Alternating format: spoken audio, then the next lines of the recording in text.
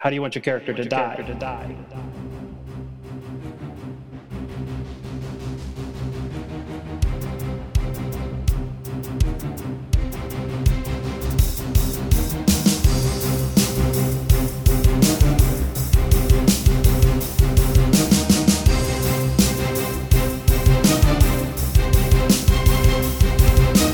Welcome to the RPGBOT.Podcast. I'm Randall James, and I'm dying to be here. With me is Tyler Kamstra.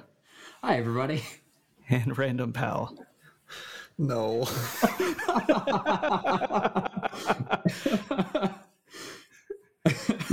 Yeah, that's random. And we have a special guest tonight. With us tonight is Wolf. Oh, I thought you had it covered. Hi, my name's Wolf. Perfect. Awesome. Tyler, what are we doing tonight? Well, today we're going to talk about death. It's Halloween. It's Spooktober, so it's the spooky month. We're going to talk about spooky things, and we wanted to start with death. Last week we talked about the Monsterizer, so I guess technically we started with that, but you get my point. So we have Wolf here. Producer Dan and I met Wolf at PAX after a panel called The Care and Feeding of a Community. And Wolf had some really interesting insights into managing traumatic experiences for characters within the game, specifically death. Now, Wolf, my understanding is you're very active in the local LARP community, and in live-action roleplay, players often play the same character for years at a time. They've invested a lot of time and money into the character, into costumes, props, things like that. So death is really significant when you've really lived in a character for that long. And that feels very similar to the tabletop RPG experience, but taken like way to the extreme because you've spent so much time inhabiting this character. It's true. I've seen it all. It's horrifying. Well, hopefully not too horrifying. So you had some great insights in the panel about... Actually, Tyler, before we go much further, I have a question for you. Yeah. What is death? What is death? Well, if we ask the biology community, ? I'm kidding. Scientists understand this way better than I do. So in terms of game terms, your character is dead. They go from a character to an object.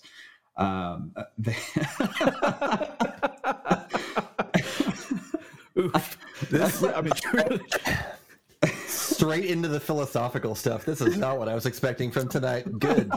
Very good. Truly a collection of objects, if we're being... Yes.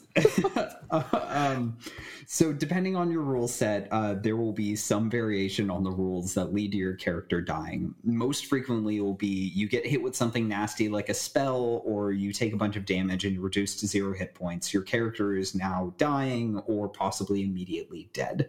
If you are a long-time RPG player, this has happened to you most likely. If you're a new player, it's coming. Be ready, and just understand it's part of the game. It might hurt. It probably should, but that's part of the experience. Yeah, because in 5th edition, right, like we have this idea of the saving throws to save yourself from death, but you can actually take so much damage. Like, what is the rule? If you take a certain amount of damage, you're just dead. Like, it's over. You're gone. Yeah, double your hit points. And that is way more, what am I trying to get at? Way more generous than previous editions. In 3.5, if you reached -10, you died. It doesn't matter if you're a 20th level character with 500 hit points. If you take 510 damage, you're dead. So, and Pathfinder did that a little bit better. You could get to minus your con score for some reason, which still, I'm still 20th level. I still have 500 hit points. Ooh, negative 520. Oh boy. Yeah, the difference between 10 and 20 there isn't carrying much weight anymore, is it? Exactly. So yeah, mechanical death, and there's usually some ways to save yourself from it. In 5th edition, like Tyler said, you have your chance to save yourself with death saves, which is a really interesting mechanic. And particularly, it's kind of fun that you stop tracking hit points. Like if you're at 0, you're just dying, and even if somebody hits you for 50, As long as that's not going to outright kill you, that's just one fail. So mechanical death like that. But yeah, character death is it's a can of worms. So Wolf, I've never done live action roleplay. So I'll ask the question, is there such a thing as mechanical death? What does it look like typically in LARP? Is there a particular system? So it varies just sort of game to game. It is more hardcore games is pretty much one and done. When you have a bleed out timer, so once you've taken your damage or you've been hitting the appropriate spots, you fall over and you start a 5-minute counter. Then there's an option of a killing blow where they raise their arms and drop them down, with their sword on you, and that cuts your timer down. And then there are games where when you die, you go to a resurrection circle and you draw beads from a bag, and you have 8 beads and one of them is black. And if you draw the black bead, that's it, you're done. Wow. So there's a bunch of different systems, and that's just kind of the surface of the ones that I've played in. How many not death beads do you have to draw to not be dead? Or is there some other mechanism to escape that?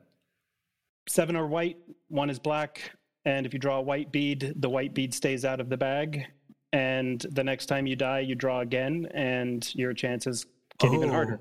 So it's not quite a 9 lives situation, and yeah, like you said, the odds get worse for you every single time. I have seen new players draw the black bead on their first game. Oh, that's rough. Oof. I actually really like that mechanic. That's so cool. So that's interesting. Like I would almost want to take that into like regular games. We'll definitely come back to this later in the episode, but man, that is fascinating. I like that. Yeah. I'm imagining not doing this on Roll20 though, because I feel like I'm going to draw the black bead every single time. That's a whole nother. Something about Roll20, our luck is just always the worst. Yeah, at least mine. So I feel like we can kind of categorize deaths into 2 batches, right? There's the unplanned death. It's you made a bad choice or you got yourself into a bad situation. When we had Colby on a while back, they were saying, as a DM, killing your characters in 5e is actually hard to do because the game is set up so well to keep players alive. I guess, especially in LARP, how often is it that a death is a planned death where it's like, look, we need to retire this character, we need to end this and kind of go to the next thing, versus, live in-game dying? Most of it is on camera, so it's happening live and in the moment. When deaths happen sort of outside of the public view or in private places, a lot of times the storytellers will get together with the player and say, let's make this cool, let's do it in public, how do you want this to work? Ultimately the ending is still the same. It's just we're letting you tell the story. We can choreograph a little bit and we can make it dramatic and fun for everyone, because nobody likes to die off screen. Yeah, 100%. How often is that a character gets to redeem themselves and have this heroic moment or something funny? How often is it turning villainous and then being the foil right before being put down? Honestly, in some of the games I play in, it's a roll of the dice. Somebody goes bad or somebody comes in with a concept where they're playing a villain, and sometimes both will get their moment. Your heroic person as he's saving someone, and the villainous PC as he's getting stabbed by the heroic PC. And so really it's a roll of the dice. I'd say by far the most dangerous thing is going into the woods alone is probably one of the most dangerous situations, where you get murdered by a monster in the woods because you went out there alone. Makes sense. Yeah, and it's funny, right? You talk about going off in the woods alone, the eternal trope of don't split the party. Having characters turn villainous, sometimes against their own will, against the player's will, can be a really interesting way to just throw a wrench into the current narrative, which, if you're prepared for it, can be really cool.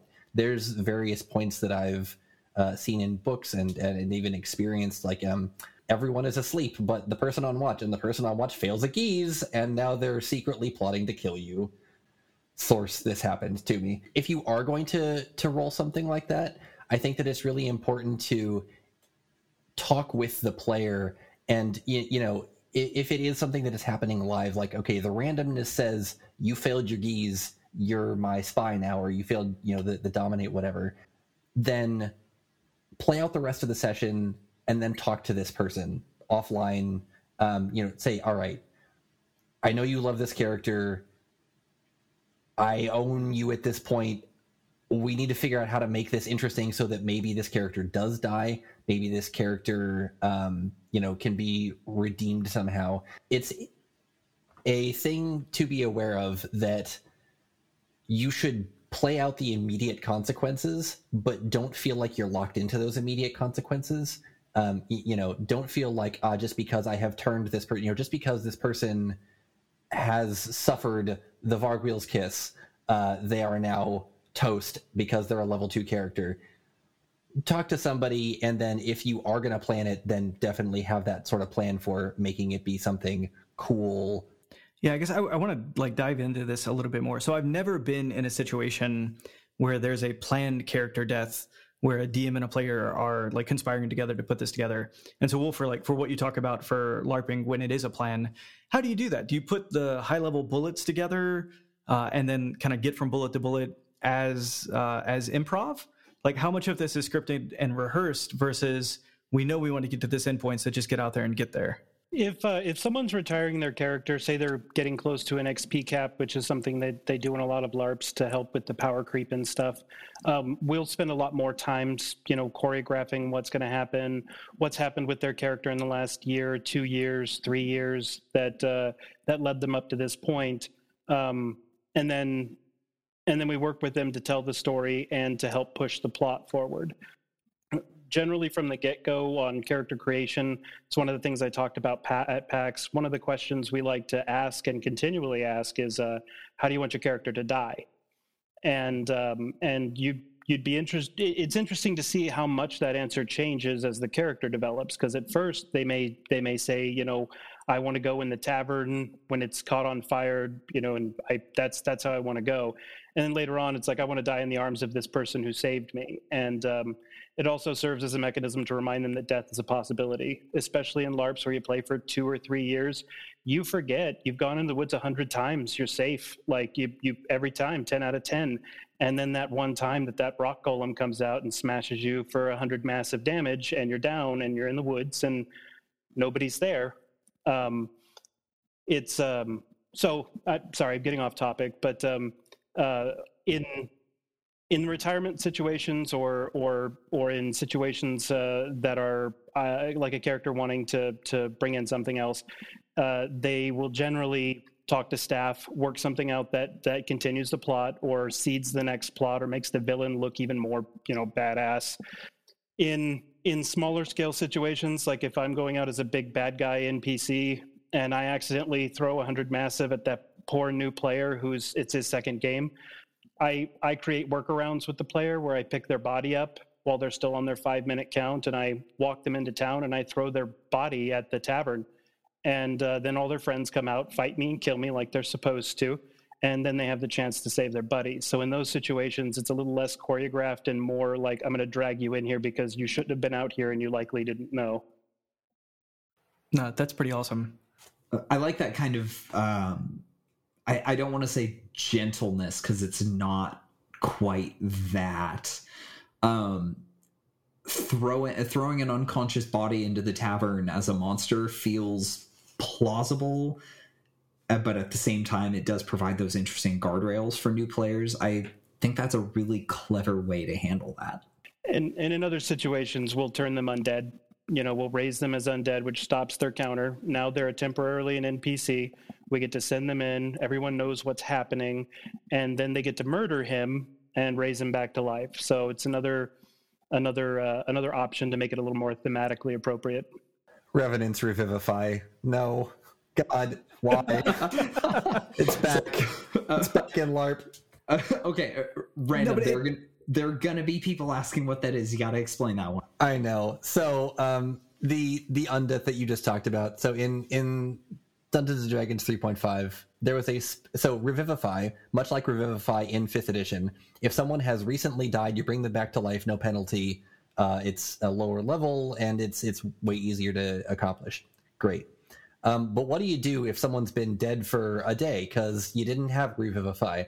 Well, you blame Wizards of the Coast for wording things badly because they created this spell called Revenants, which is basically I'm going to bring someone back to life from the dead so that I can talk to them for like 15 minutes and this is the exact wording of the spell, at which point they die again.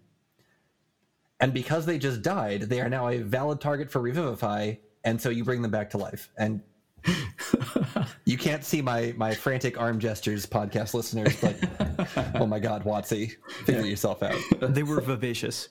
But I will say, for the LARP situation, that sounds perfect to me, because I can imagine you might have folks who are out there for their first time. They will walk away not realizing that you saved their life. Potentially, they might just think that was awesome because, like, I went out there and I got murdered, and then he threw me at my friends. Idiot, because then my friends brought me back to life. Like, I can imagine a situation where they learned the lesson you want them to learn, which is you can die in this game. Like, don't just gently walk out into the night because you think it's going to be a good time. But also, they still get to come back and play that same character without having to restart. So that really makes a lot of sense to me. And when you have 50 to 120 or 200 players at a time, the power scale is more difficult to manage. So like at D&D, generally you're close to the same level as you progress. Nobody wants to be that guy who shouldn't be in the universal like domain of planes as level 2, because he's going to get killed by a scrap piece of dust. So we've got people from level 2 all the way up to 110 that are out there playing, and the one guy who thinks he's safe in the woods gets found because he doesn't know that he shouldn't be there. And just to be clear, rock golems are very territorial and like to rip people apart in front of other people to show how badass they are. It's the kind of monster that'll beat a dude with another dude. Yeah, Rock Golem X. So in LARP, like, how you talked about throwing the body at a group of friends.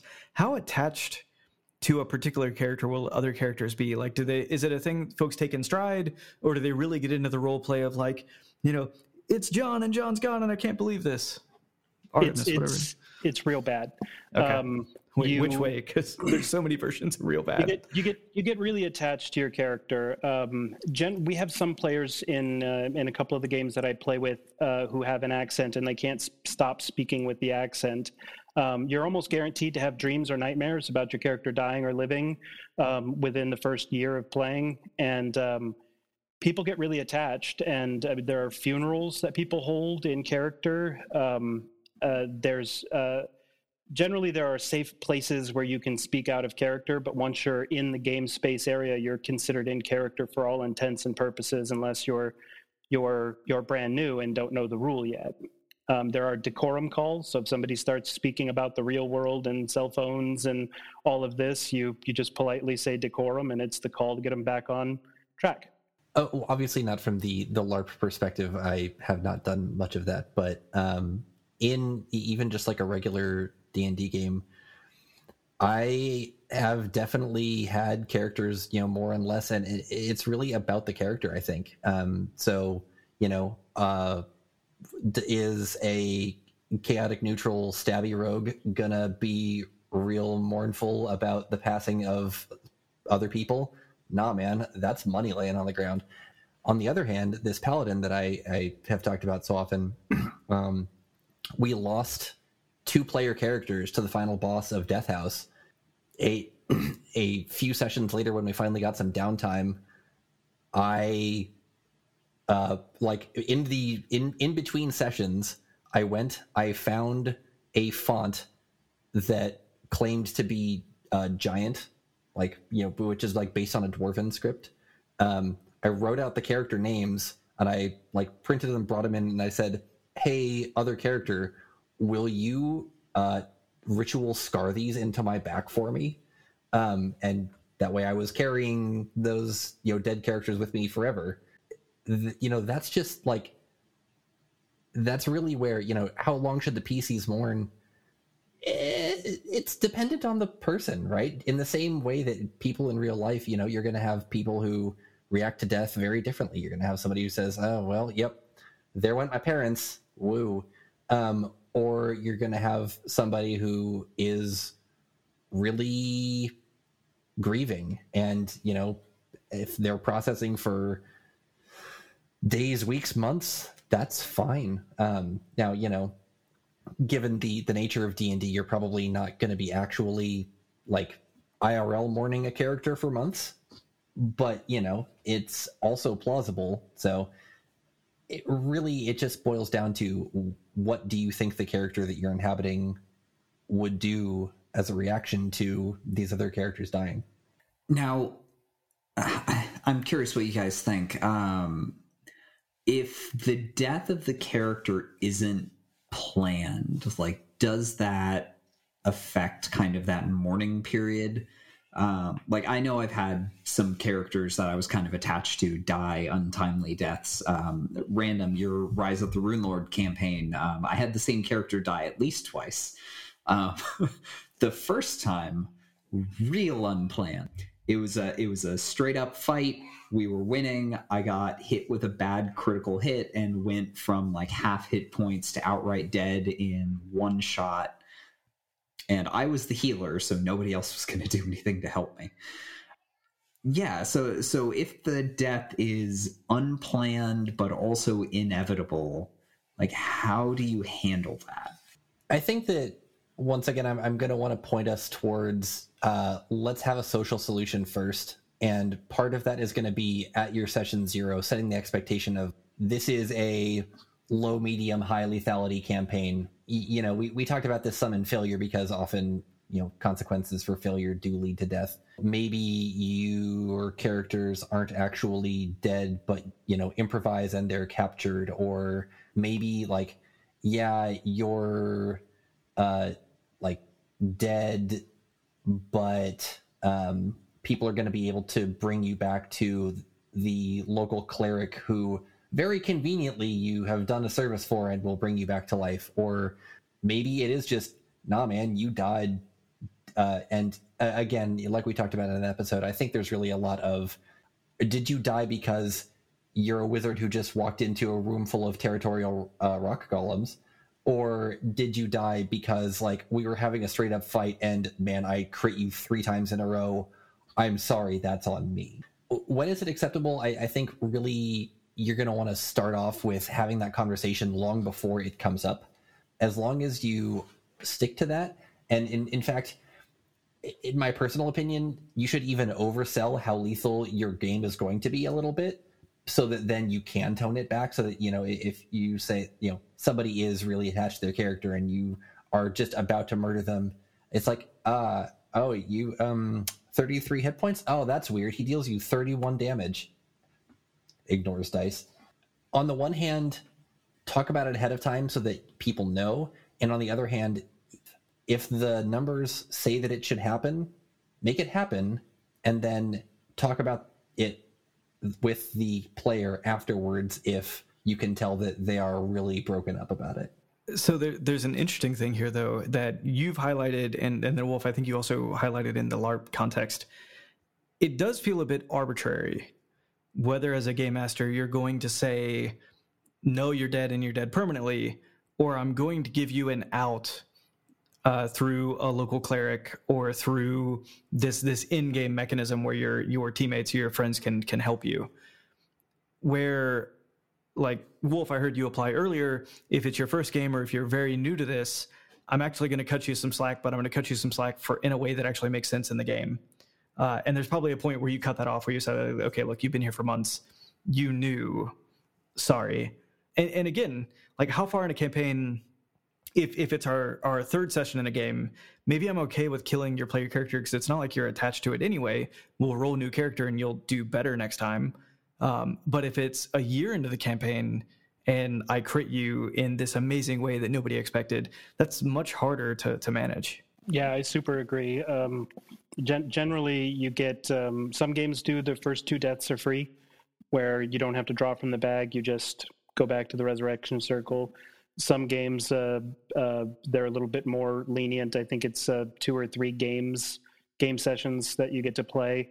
And then some of them is just, I brought a machine gun to a knife fight. I didn't know the guy in the woods was going to have like a knife and a box of tissues that he's too dead to use, and so I got to make a correction for that. In generally, when I'm playing tabletop and other I'm running games like that, I put a level cap on, and it is about managing expectations. I say, you know, by level 5, like my common sense should be your common sense. The world should be explained enough that you have a general understanding of how things work. At that point, I take the gloves off and let the dice do the work. I think that's the right way to handle things, depending on the level scale. Like your 20 level D&D game, if you're starting at level 1 and you make it to level 5, by then you've probably got a pretty good sense of how things work and how lethal things are going to be. Wolf, you mentioned that there were LARPs that go up to, I think you said level 110, something like that? Yeah, depending on the game that you're playing, you can go all the way up to, I have a level 341 rogue in one of the games I play in. And I only play with the new players because I like to teach them how to be real fighters in real life, and then send them off into the game as amazing rogues at level 2. There's something about seeing a bunch of, I call them ducklings, sneak up behind the big monster, do like 60 damage, and then bleed into the shadows in real life. It makes my heart throb. I love it. That's great.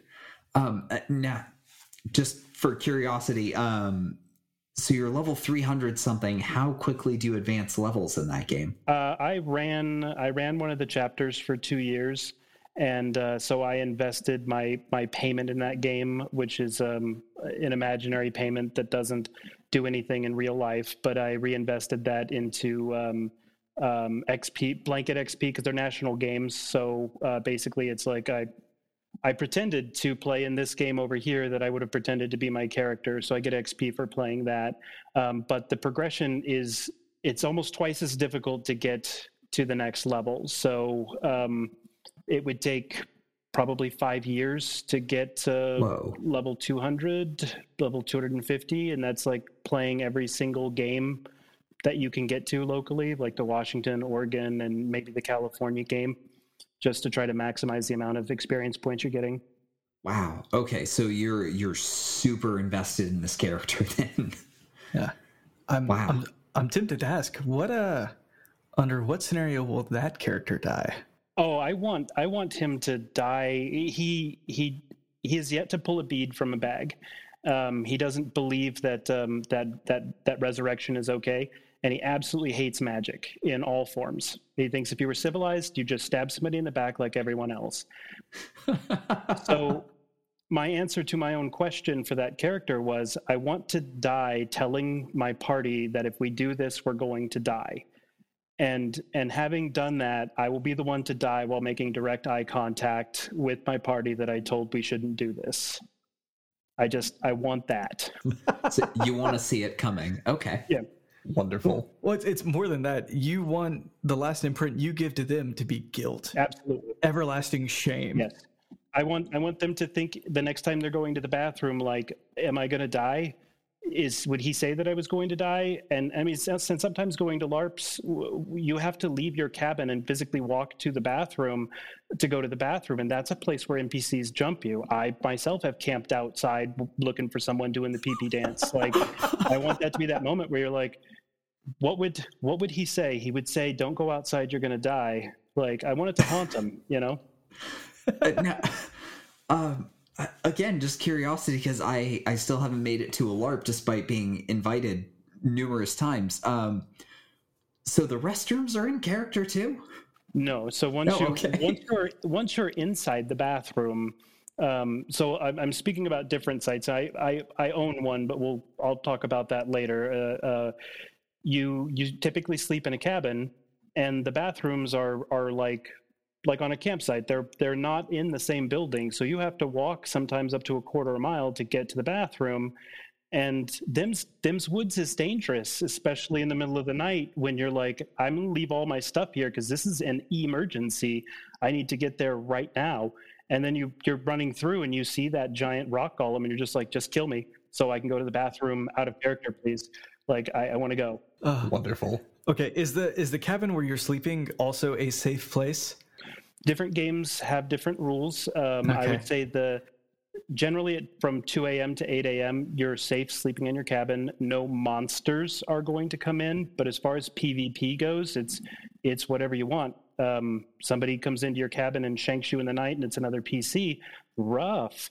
But as far as PvE goes, we generally stop at 2 a.m. But I absolutely have crawled into people's bed with them at like 8:15 in the morning as a fae and been like, Josh, wake up. And then hit them with some hallucinate gas and run away. Can we just crop that and just slip that in at the beginning of the episode? Just to mess with anyone listening named Josh.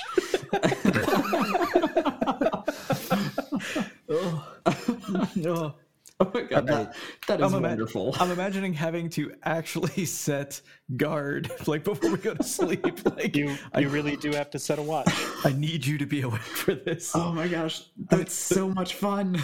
Yeah, the worst thing that's ever happened to me is like I got attacked by the cat once when I was going to get a beer, but that was my fault. Yeah, that's the trouble of owning a cat. God. All right. Okay. So, sorry. All right. So let's say I'm that guy. It's 4 a.m. I wake up, run to the restroom, get ambushed by the rock golem, and at the time I'm like, "Look, man, just kill me, and I'm gonna go do this, and we'll deal with the consequences later." And then I wake up the next morning and think, maybe I made the wrong choice. Maybe I still want to be this character. How do we recover from that? That depends on the game you're playing and the rule set going in. So you'll be able to manage your expectations from there. Obviously, there are some caveats for it's 4 a.m. and I had to go pee. And that's definitely something that most plot members will definitely have that conversation with you. It's generally accepted that you're going to be frustrated, especially getting up in the middle of the night and having to go to the bathroom first off and then being jumped by a rock monster. Man, nobody really saw that coming. I guess running into a bunch of traps would probably be a whole different conversation because we use like little mouse traps that signify that you've hit a trap, and that might be a conversation that you save for the morning and then walk up to we call it Monster Camp, the place where the logistics team get together and do horrible things to the players. You know, it would be up to them. They would say, okay, you accidentally ran into 3 traps going to the bathroom. All right, let's have this conversation. And in a lot of cases, they'll have you go out into an area in the woods and just lay down and start your counter then. And when somebody comes up to ask you what happened, you tell them that a rock monster jumped out of nowhere, and that was that. Some games have a fate of the party rule where I'm sleeping out of character. Anything that happens after I go to sleep, I leave my body, which is a physical character sheet, in this cabin, and whatever happens to the party. And that's I've always felt that's the more dangerous scenario, because if they decide to go Leroy Jenkins or something, then you went with them, and next thing you know, it's dude, where's my car? As you're trying to figure out what happened to your body. I will say, I'm imagining being the rock column, the NPC, but the player part of it, that's just camping outside the bathroom waiting for people who have to pee. You know, it's like the troll waiting under the bridge. It's like, who pees here? Yeah, anyway. Okay. I myself have been in a full ghillie suit, hiding near the bathroom, just into the shadows, waiting with an herb that you pick in real life. You have to walk around the woods and find the herbs, planted in my chest, waiting for people who are going to the bathroom but decide to come over and pick the herb on the way to the bathroom and then get them. That's amazing. Wow. What herb is this? I'm so curious. So if you have herbalism, and typically we use prop flowers, and it's got a little QR code on it. Depending on your skill level, when you scan it, it'll tell you what the herb is. And so they don't really know until they get close enough to find out. Okay, so it's like a game herb, not like a real world herb that Correct. You're actually okay. It is. There is a physical representation of the herb that is a fake flower with a QR code on it. But when they come up to check and the tree is alive, it sort of goes downhill from there. Yeah, if they haven't gone yet, they will then. Yes, definitely. Yeah, absolutely. That's amazing. Okay. And so I feel like we've talked about the different ways in LARP that folks will come back to life. So the beads, I think we've all agreed, is probably the best idea on this that we've ever heard. That sounds amazing. The idea that if you're dead, you're dead. I mean, this is always something that's there. I guess I want to bring it back to 5e for a second. I have either failed my saving throws, my death saving throws, or I have taken so much damage that I am just dead. In 5th edition, what are my options to actually come back to life? So I did touch on one of them a little bit ago. Traditionally, divine magic is going to get you stuff like Revivify, Raise Dead, Resurrection. Reasonably certain they removed True Res in this edition, because at this point you could probably just Miracle, which it's the same level, so why not? There are definitely several ways of someone casts a spell and you come back to life. It is almost invariably going to involve crumbling up some diamonds because I don't know why. I guess they're pure, and so that purifies your corpse or something, ? It's because we all know there's a value to life, and that value is diamonds. Materialism in my D&D, it's more likely than you think. All of these spells are something that kind of become a problem as the game goes on, because, you know, when you are a lower level and somebody dies, you're just dead, unless the DM feels like being generous. But at higher levels, and we talked about this again some in the failure episode, it can really feel like death is cheapened by the fact that, great, I have $1 million money because I'm a level 15 character and I have all of these spell slots, and so, somebody died. Anyway, carry on. You know, that Jeremy Clarkson meme of, oh no, anyway. Yeah. We talked some then as well about like what we would do to fix this. I love that idea of the bags with, you're gonna get up to 8 perhaps resurrections if you are exceedingly lucky. Matt Mercer's resurrection rules, where if someone tries to cast one of these spells, it is not just a guaranteed success. There's a roll that happens that can be modified by other members of the party doing other things that are perhaps relevant to the character. One of the things that I will reiterate from when I talked about it that time is it can be a really cool way to find out what other players as their characters think is meaningful to your character, which is a really cool way to gauge like how well have you been role playing. You know, in any case, the spell always if you succeed in the ritual in Matt Mercer's rules, or if you just cast the spell in rules as written D&D, eventually someone knocks on your dead soul and says, hey bro, you want to come back to your body? That's another interesting thing, because, you know, if you're at a real hardcore roleplay table where maybe the player hasn't been talking because they've been dead, maybe they didn't want to be that character anymore. Maybe you knock on their soul and the soul says, nah, I'm good. You know, I'm up here chilling in Celestia with my god who I've been worshiping for my entire life. I'm going to stay. Yeah. It's like, the real world sucks. And D&D, yeah, kind of. A bit. Yeah, I've always kind of wondered about that. Like, you're a lawful good character, you worship a good aligned deity, you die, you go to heaven. Things are pretty great there. And someone casts Raise Dead, it's like, am I going to leave heaven and go, I don't know, fight zombies in a dirty pit? Like, and this is why you don't give them a chance and you just resurrect them for the God Claw. Although I can spin that on you, right? Like if you truly are a lawful good and you believe you were doing good in the world, that eternal reward is always going to be there. You might as well come back and do a little bit more good, and then you go and you do that. See, you say that. I'm going to go back to Random's reference to the God Claw. That is a very specific reference. Random's Rise of the Runelord campaign that I was in for, gosh, how long was I in that game? Well over a year. So I started as a lawful good paladin, died on the end of a pitchfork, and then came back as a lawful neutral oracle dedicated to the God Claw, which is a lawful organization of deities who don't like each other very much, but very much like to continue existing, if I remember correctly. Yeah. So character was very much brought back to life against their will with the duty to do. So sometimes you do come back from the dead against your will, and that can be a really interesting character point. And as much as I love that character, honestly, I think I kind of flopped on the role playing that. But and one thing that I want to be clear here, Tyler and I had this conversation that this character was going to come back outside the game. This is something that, I offered him a chance, like, hey, you do love this character. If you want to come back, you can come back. I'm going to make some changes. I'm going to do this. This is not something that you should foist on your player. Don't ever make someone play a character they don't want to be playing. That is just going to breed resentment, and no one will have fun. I promise you that. So this is a place you took the social cure. Exactly. Yeah. To you. And it's the same thing that I offered to everyone in that game, which everyone except one person took me up on. Was the first time they died.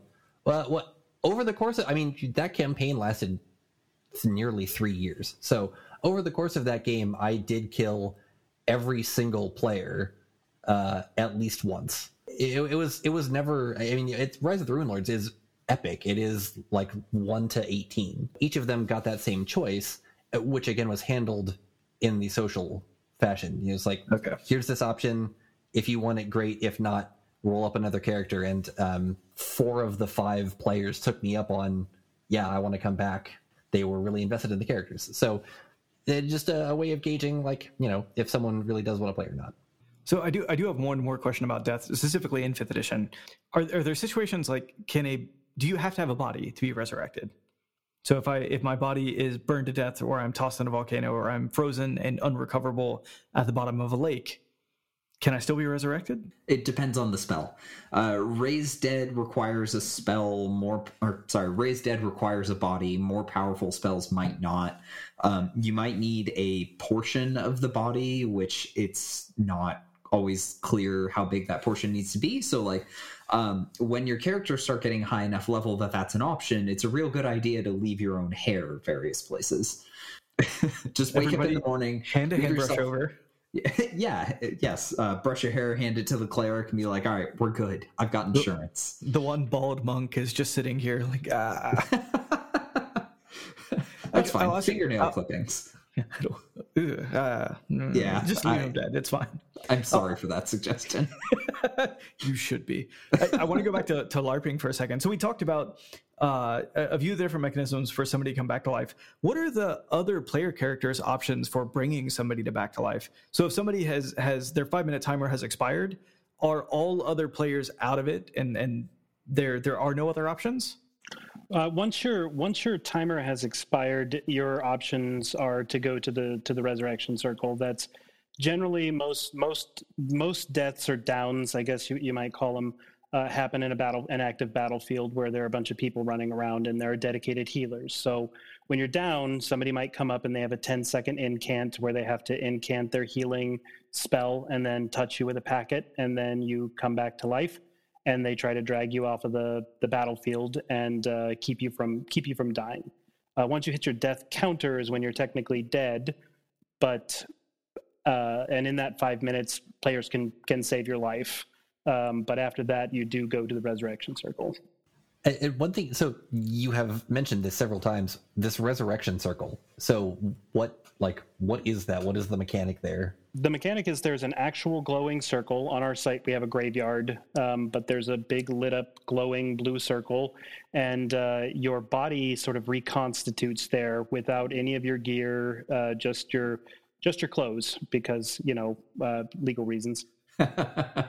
And you can't leave the circle. Someone who is attuned to that type of magic has to come and give you permission to leave that circle. Once you do, you have to go find your gear, and you come back after your bead draw. And I've had people run in with literally just a dagger in their hand, no armor, no anything, run right back into battle. And it was probably a half-mile run that they took from the resurrection circle back to the battle. Wow, that is dedication. Serious Dark Souls vibes. Anyway, is that indication of a really good player or a really crazy player? Dark Souls, who knows? Yes, great answer. Although, yeah, I would totally do the Dark Souls LARP. That sounds great. Like I have an ever growing like bag of fruit that I have to carry around, and if ever I die twice, I lose all my fruit. We should definitely talk after this. We got one for you. Okay. How's that Skyrim meme go? It's like fighting a dragon and just eat 12 wheels of cheese. You don't do that? I mean, I do, but I do that not even just fighting. I do that just because cheese. Awesome. All right. Awesome. I think we did it. I think that's a whole episode. All right. This week we have a question of the week. Our question of the week comes from Pugmonz, or perhaps Pugmonzz. I'm not exactly sure. Which class in 5e is most in need of a rework? Oh, that's a hard question. I'm gonna say Monk. 5th edition Monk does a lot of things really well that it has kind of struggled with in previous editions. Random and I are natives of 3rd edition, where the Monk was just straight up garbage. So 5th edition's Monk being actually playable is really awesome. It would be nice if there was more than one way to play a Monk. Like every Monk you're ever going to play is going to be Dexterity first, Wisdom second. Maybe Astral Self can get away with Wisdom first and then Dexterity second, but that's the only options. Everything else is the only change between builds is your subclass, and some variety there would be great. Yeah, and for those listening at home, the entire time that Tyler was talking, Random was shaking or nodding his head extremely vigorously. So having played a Monk in both editions, 3.5 and 5th edition, or I know I played several in 3.x. I also landed on that before he said anything. If you gave it a year and a half ago, I would have said Ranger, but then Tasha's came out and did a good job of giving us some fixes. It's interesting at this point, how much the power level of your game hinges on, do I own / allow this book? Because, especially in more recent things, as you start getting better and better subclasses and fixes to things, like Ranger is just bad prior to Tasha's. Even in 3.5, it was very similar. If you wanted to be a character that used a bow, you should be a fighter. And there was literally no point to playing a Ranger. As a fighter, if you spent all of your fighter bonus feats on getting good with a bow, you'd be better with a bow than a Ranger, and then you can spend your regular feats on getting good at skills, and congratulations, you're a better Ranger as a fighter. No, but I want to be Strider with a gaggling of hobbits following behind me. Honestly, we're not going to get into how the internet argues about whether or not Gandalf is a 20th level fighter with a high int, but so I'm glad. I still think that fighter could use a lot, I still think that Ranger could use a lot of work, because we talked about this a little in the optimization, the Crash Course episode. It feels like they really tried to split the difference between a rogue and a fighter, and they did it really badly. 3.5 introduced the Scout class in Complete Adventurer, which was also a much better Ranger and felt like a Ranger than a Ranger. I'm glad, and I think that at this point I would have to agree with Tyler. It's Monk, but Ranger, man, yikes. Did they ever fix the Artificer? Because that was awful. I had the worst time playing. It was like I was somebody's pocket helper who would hand them stuff, and then I spent the rest of my time sitting, literally trying not to die, getting as far away from combat as possible. Oh boy, did they ever fix Artificer? Yeah. If you haven't gone and read my guide that is a love letter to Armor Artificer, you should. That class is so good in 5th edition with its full release in Tasha's. It can do literally anything you want it to, including being just one subclass, depending on how you choose, being either probably the best tank in the game or probably the best scout in the game. Just with no other additions. It's so good. Yeah, 5e Artificers are nuts. You say Tasha's. I thought the Artificer came out in Eberron, or was it an expansion of the class came out in Eberron? It was originally in Eberron Rising from the Last War, and then republished in Tasha's. They periodically republish things from setting specific books, because they know not everyone's going to buy the Eberron book just for one class. Yeah. Okay, that makes good sense. Awesome. Yeah, the 5th edition Artificer is really, really great, but really, really complicated. Nice. And so, Wolf, it sounds like we need to get you into a 5e game where you can take one more swing at an artificer, or maybe you would run fleeing from that class and try anything else. I liked it. It was a lot of interesting role play, and I worked my way into a position where they needed to keep me alive. But I spent almost all of combat kind of just getting out of the way. It was, I have nothing to compare it to. It was very strange to be almost completely useless in combat. That is strange. Now, I want to take one slight hot take here for a second. I think maybe the class that needs the most rework is a wizard, because if wizard is consistently the strongest class in every edition, you need to balance it. I don't know how we would fix that, but spellcasting. Yeah, counterpoint. Nah. So they don't call it sorcerers of the coast, I guess. So my thing with wizard is always the strongest class in D&D, but I don't think I've explained this before on the podcast, but there's a concept of a skill floor and a concept of a skill ceiling. So the floor is like how proficient you need to be successful in a thing. And the skill ceiling is how high you can go in that thing and how awesome you can be at it. Wizards have a really high skill ceiling. The skill floor in 5th edition is actually surprisingly low because a lot of the subclasses are super easy to play. If you just stick to blowing stuff up, everything's going to be fine. Artificers are similar, super high skill ceiling, but they also have a really high skill floor because if you're not proficient with the game, the Artificer is super intimidating. But the wizard rewards system mastery, and that's why it's always been my favorite class. If you understand the system, if you understand the options, if you understand the play style, like the more you know about the game, the more the wizard rewards you. And personally, I don't want anyone to take that away from me because I'm selfish like that. But to some degree, yeah, the wizard probably shouldn't always be the strongest class. Nah.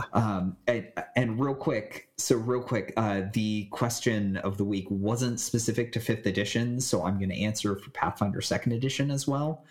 So far, having read through every class that has been published, including Guns and Gears, so far I really like all of the classes. I don't think there's any real losers right now. There are specific options within classes that have problems.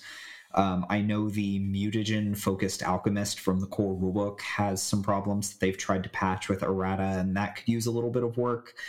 Honestly, I think Pathfinder 2nd edition did a really good job with the class design, and since it's so dependent on feats over like subclasses and stuff, even if one class is falling behind, it's really easy to fix with like, okay, here's 2 or 3 new feats for that class and everything is fine. Yeah, 5th edition, monk, maybe ranger, don't touch my wizard, Pathfinder 2e, everything's pretty great.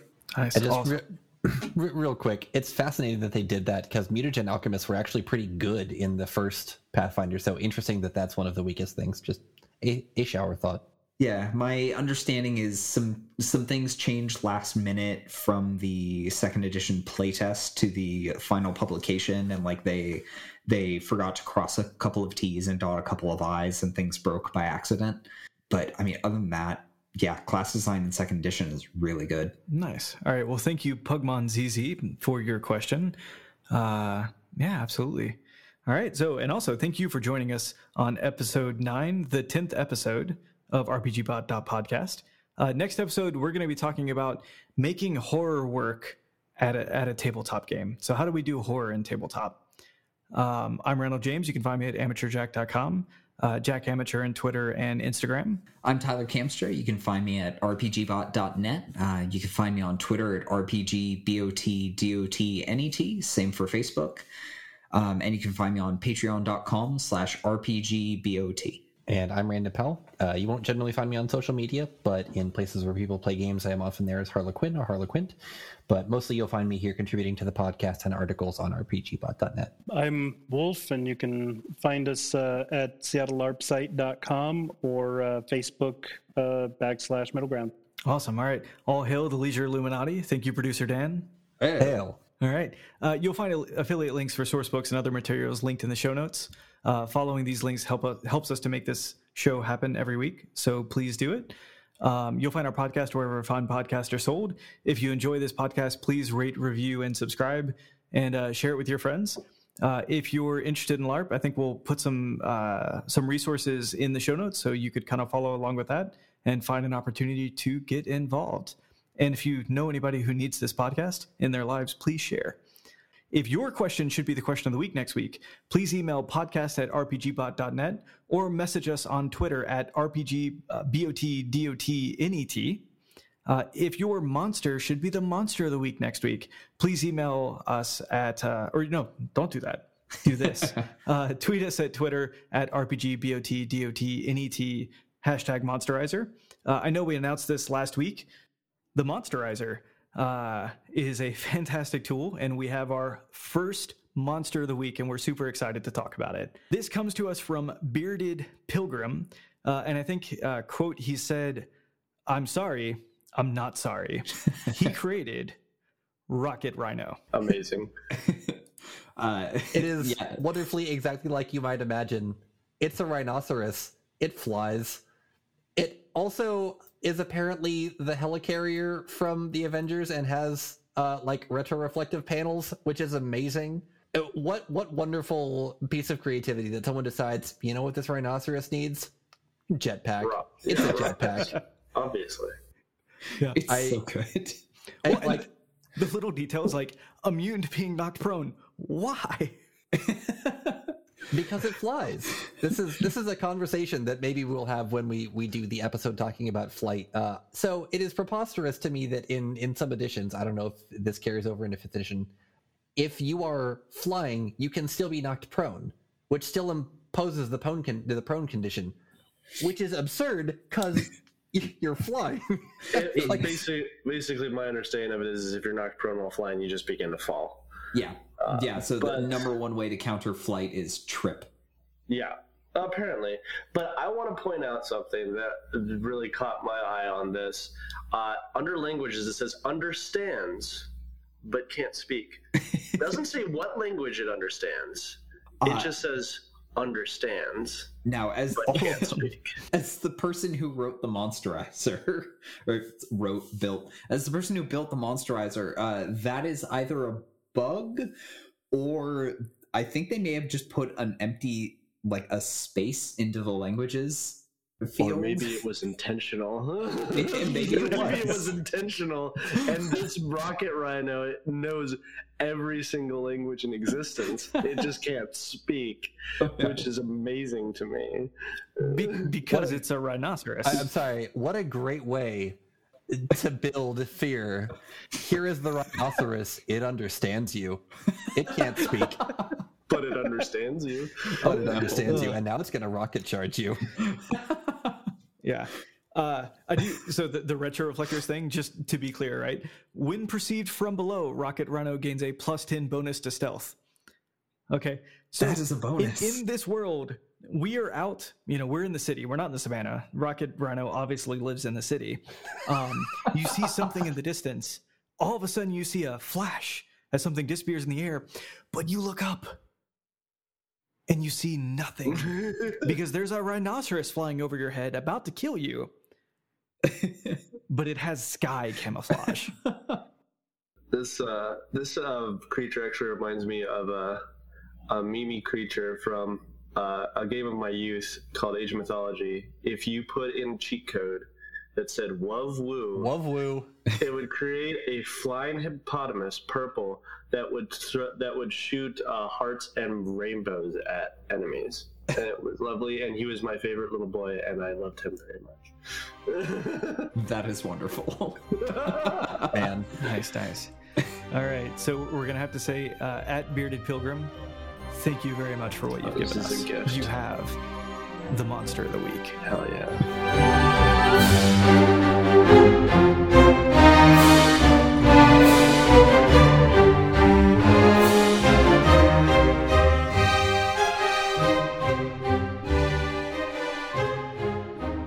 All right.